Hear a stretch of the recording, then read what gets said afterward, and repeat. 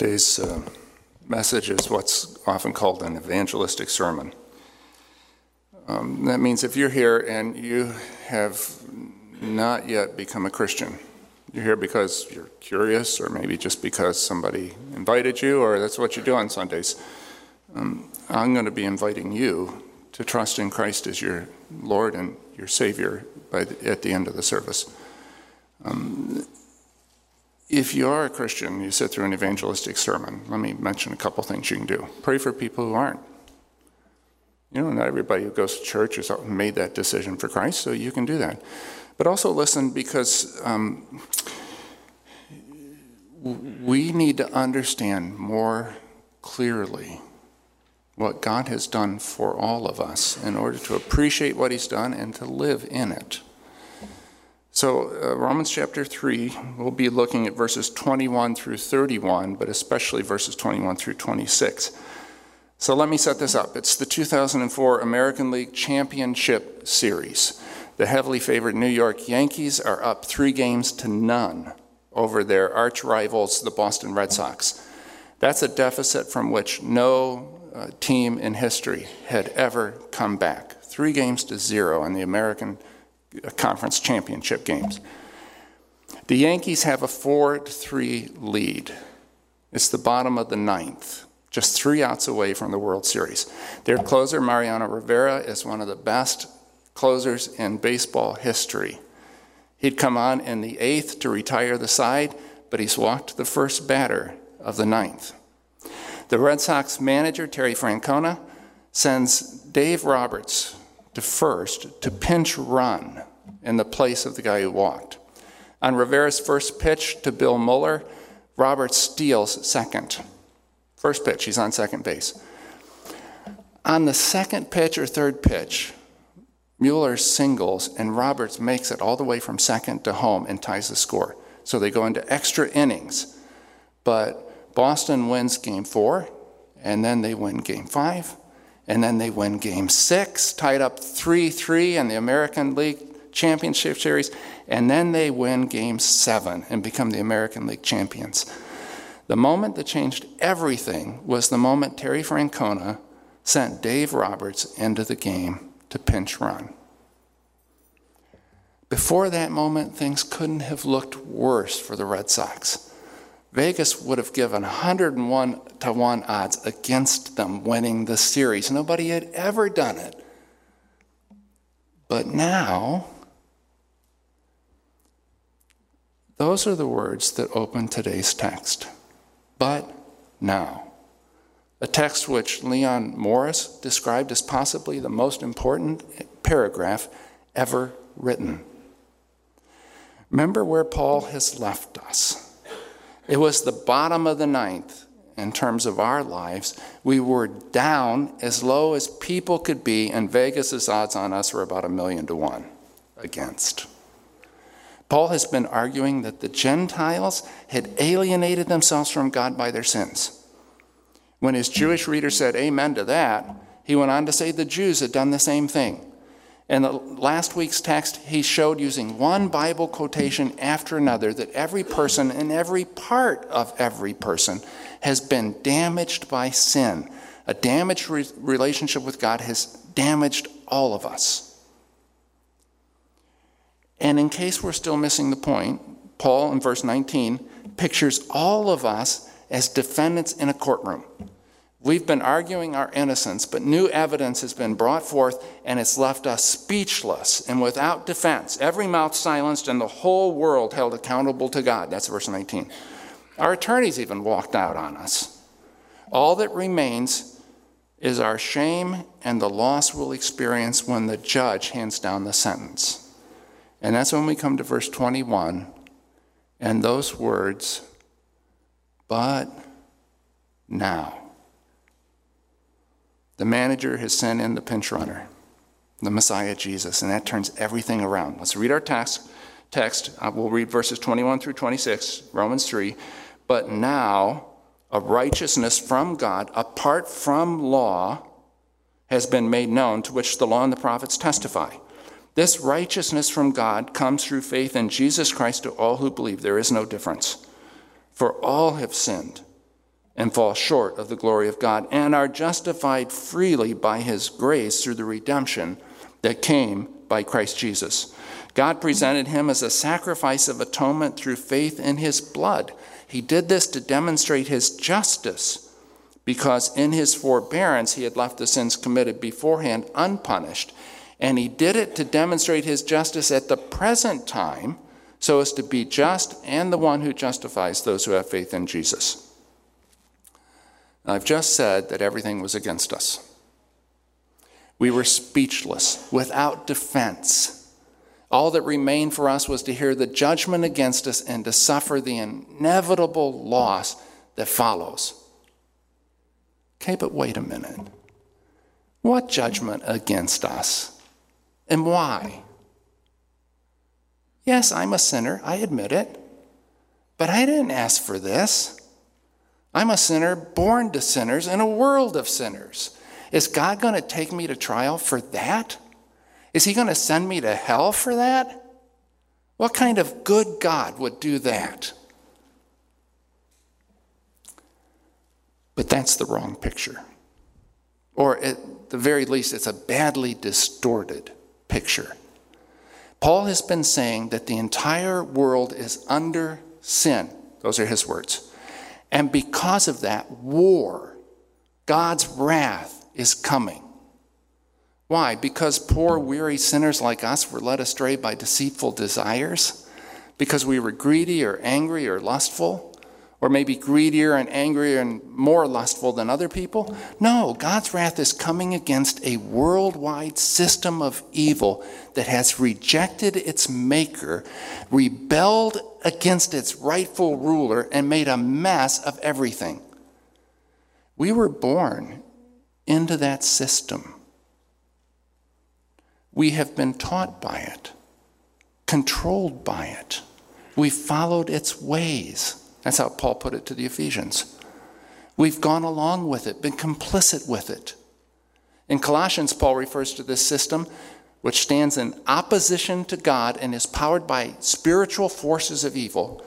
There he calls it the dominion of darkness.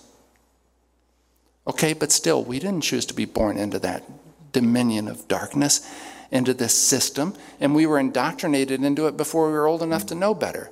So is God really going to condemn us for something we couldn't control? Where's the justice in that? God isn't going to condemn anyone for being born into a fallen world and falling with it.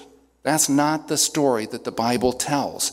The way the Bible tells the story, God sent advanced warning of his intention to destroy this evil system and bring everything back under his control.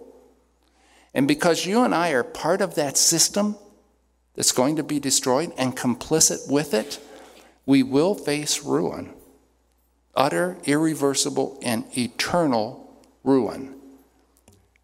And then the words, but now. The turnaround moment has arrived. But now everything has changed, and it's changed because God sent Jesus into the world. He sent in that pinch runner. He's changed the calculus. Yes, the evil world system is still going to be destroyed, but none of us need be destroyed with it. God has offered pardon, offered to take in refugees from the dominion of darkness, give them not only immigration status, but amnesty, full citizenship in the kingdom. God won't destroy anyone just because they were born under the evil dominion. But the evil dominion is doomed. That's part of the whole big story of the Bible. It is doomed. And if we refuse to leave it, if we ignore God's offer and refuse his pardon, if we refuse to submit to his authority, when judgment falls, we'll fall with it. Verse 21. So this is my translation. But now God's righteousness, and by the way, I'm going to leave all kinds of things out of these 6 verses that we're going to talk about today. These 6 verses are incredibly dense. They have been the source of all kinds of debate among scholars. A scholar that I appreciate much is a guy named Craig Keener. Craig Keener's read everything that's ever been written on Romans. Brilliant guy. He said, currently, I hold this position on one of these debatable things. And it humors me. I mean, I find it humorous.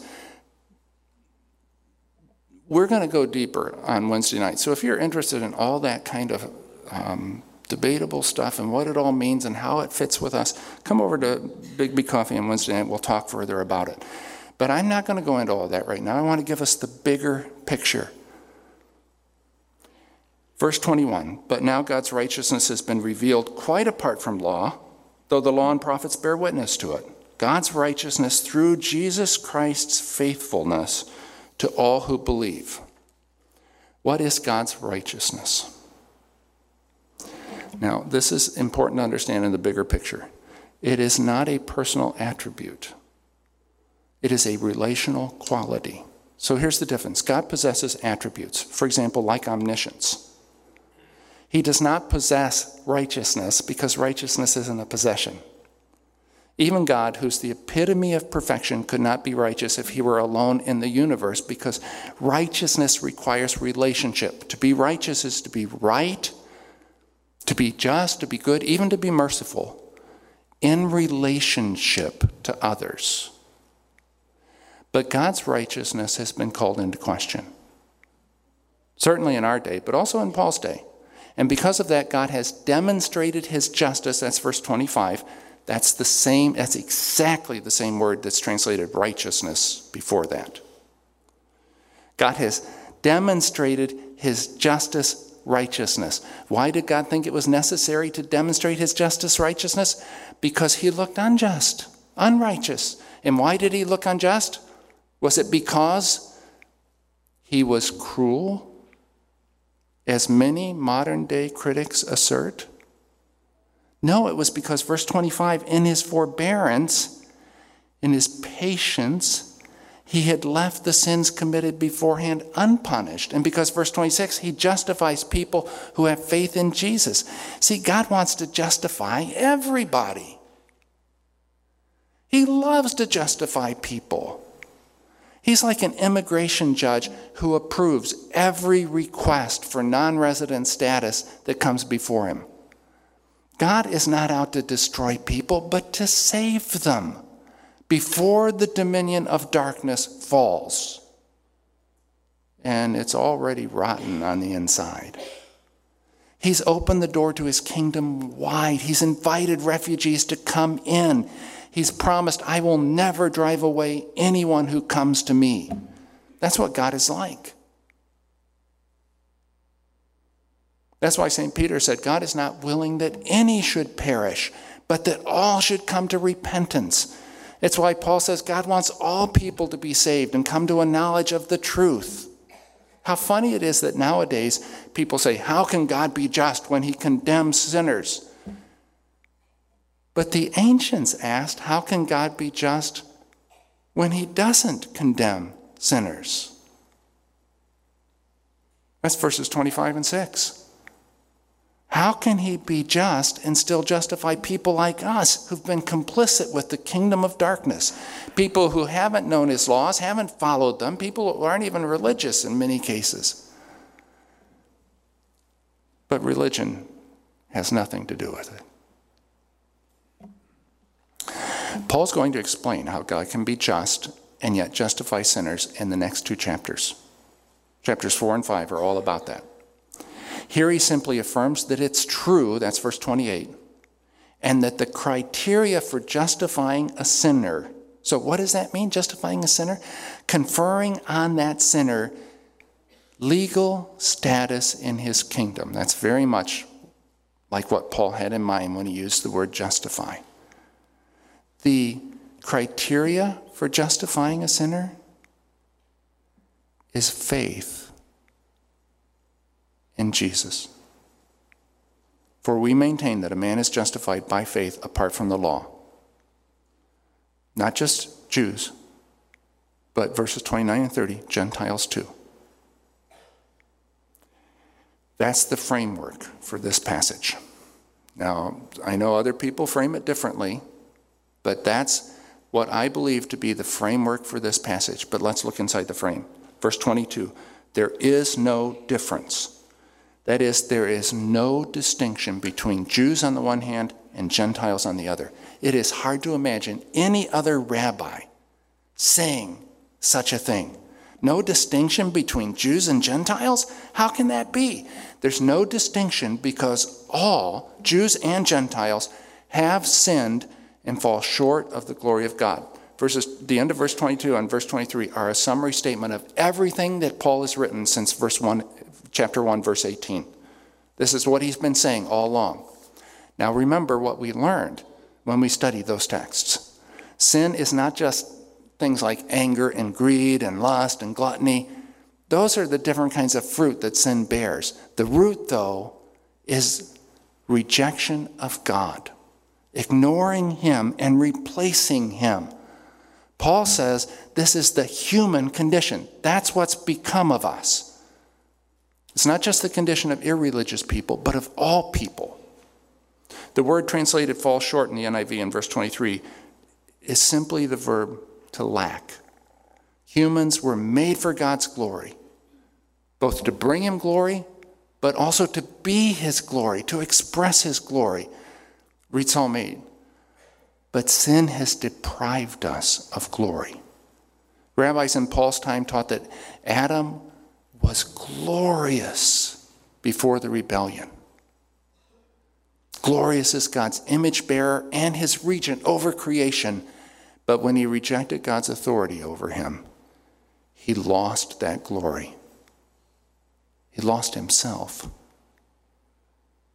Humans were meant to live under God's rule, in God's kingdom, as God's regents. That's Genesis 1 and 2.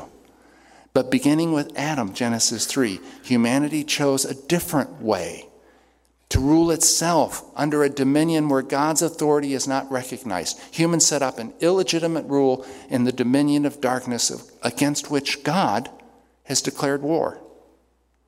God sent Jesus to get people out of that dominion. I mean, people like you and me. To free them from sin and rebellion, to redeem them. That's verse 24.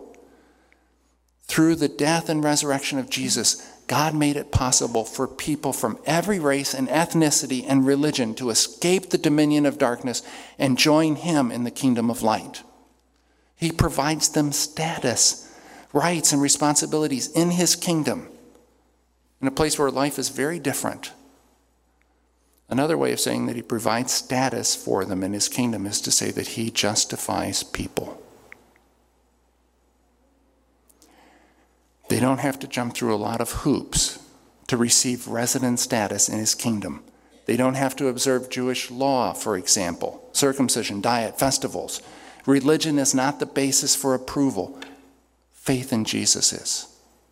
Not faith that he lived or that he was a good teacher or even that he was God's son, though all those things are true.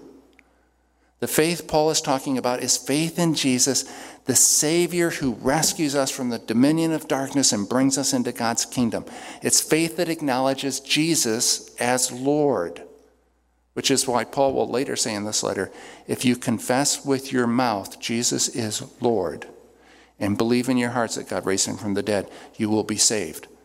What's he talking about? He's talking about saved from the wrath that's coming on the dominion of darkness and transferred in the kingdom of God's Son. That's Colossians 1:13.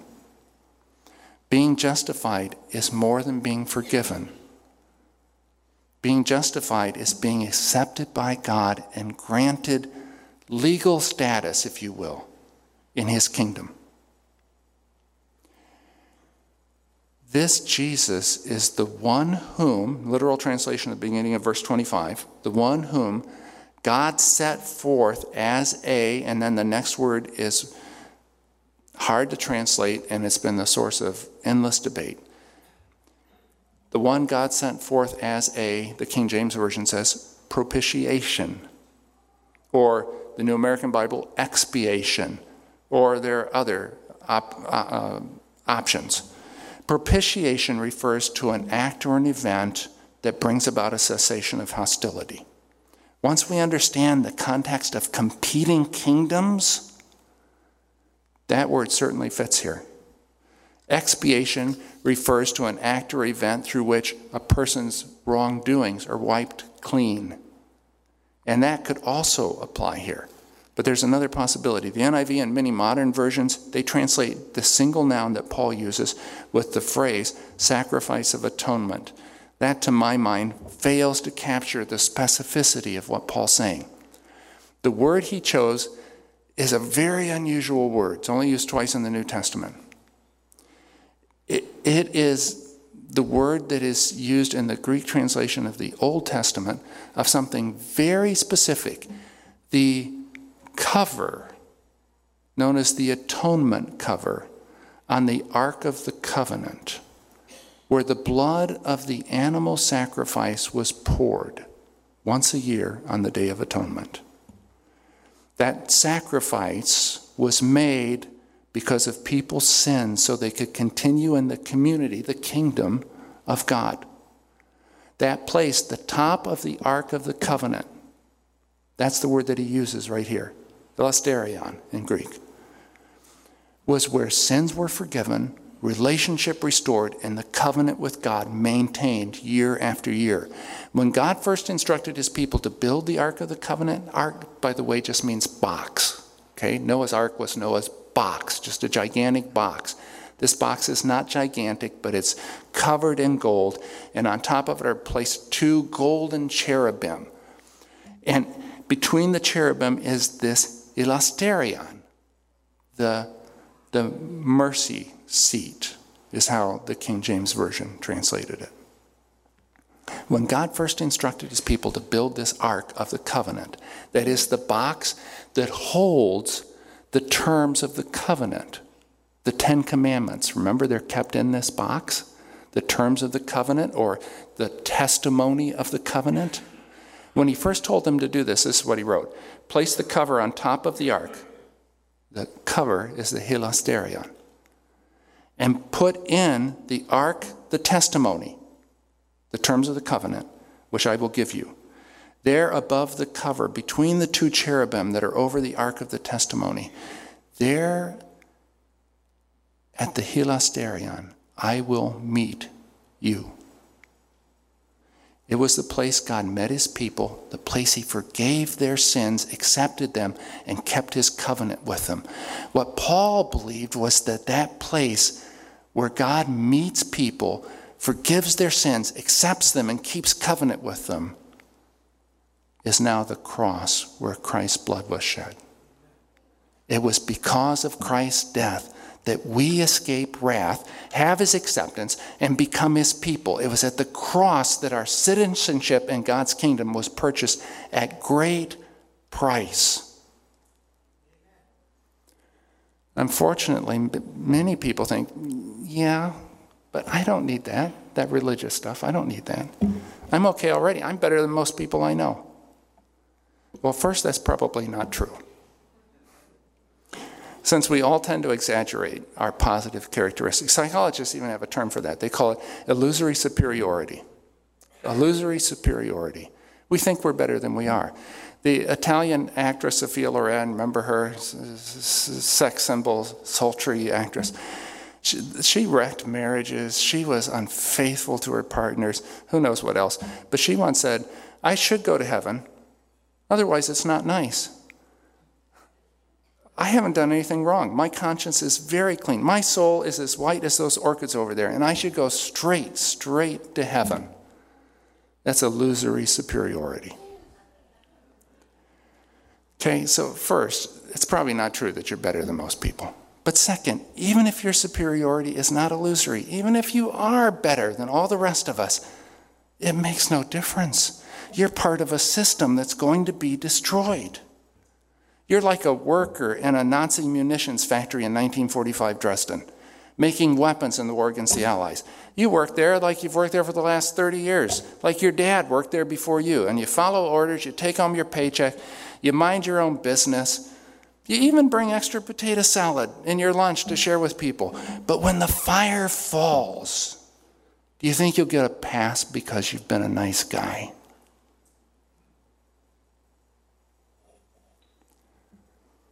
Bible teaches the fire is going to fall. That this age is going to come to an end. And it's called in the Bible the restoration. When God restores his rule and makes everything right. God will accept you into his kingdom. He will not exclude you because of your sins. Whatever you've done, he will even grant you citizenship if you will trust Christ Jesus, confessing him to be your Lord. Not words, more than that. You can escape God's coming wrath. You can serve his kingdom, become a member of the resistance, working for the rightful king right under the nose of the dark dominion. You can come over to his side and be welcomed. What you can't do is ignore him and expect to get a pass when the fire falls. Karen and I were in the Holy Land a couple of years ago, and I was talking to an Israeli about the war in Lebanon against Hezbollah.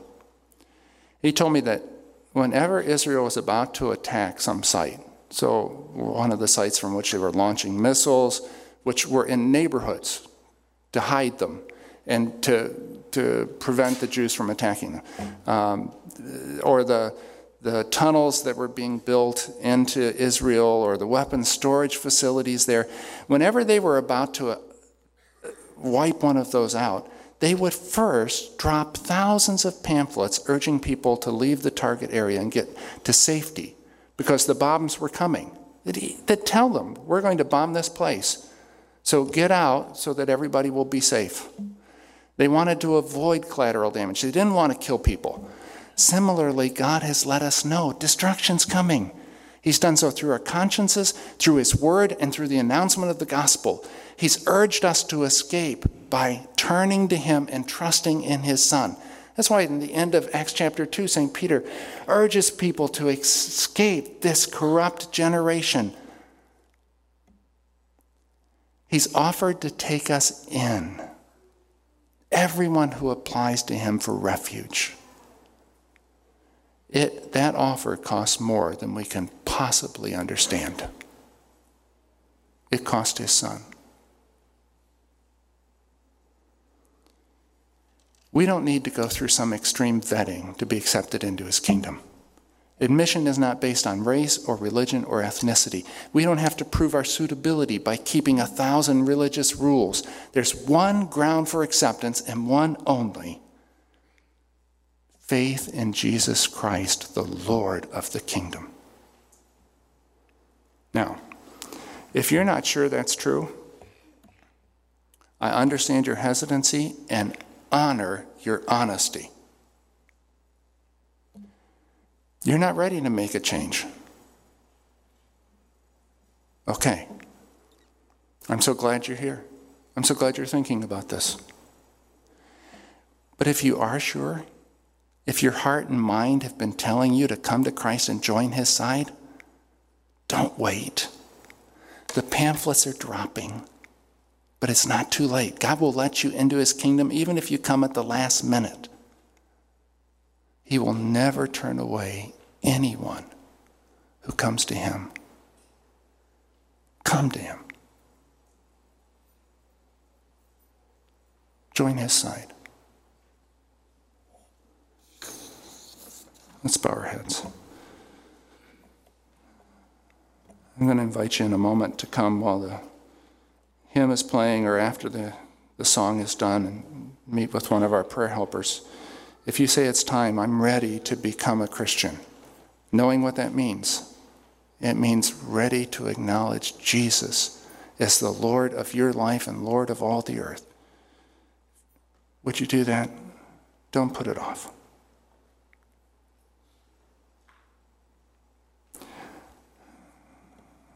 God of peace, we know that you didn't send your Son into the world to condemn the world, but to save the world through him. We thank you that in your patience, you want everyone to be saved and to come to a knowledge of the truth. Lord, you've brought some of us to that knowledge of the truth, and maybe some more even today. Thank you for that. Thank you for the redemption that came through Jesus Christ our Lord. You've saved us.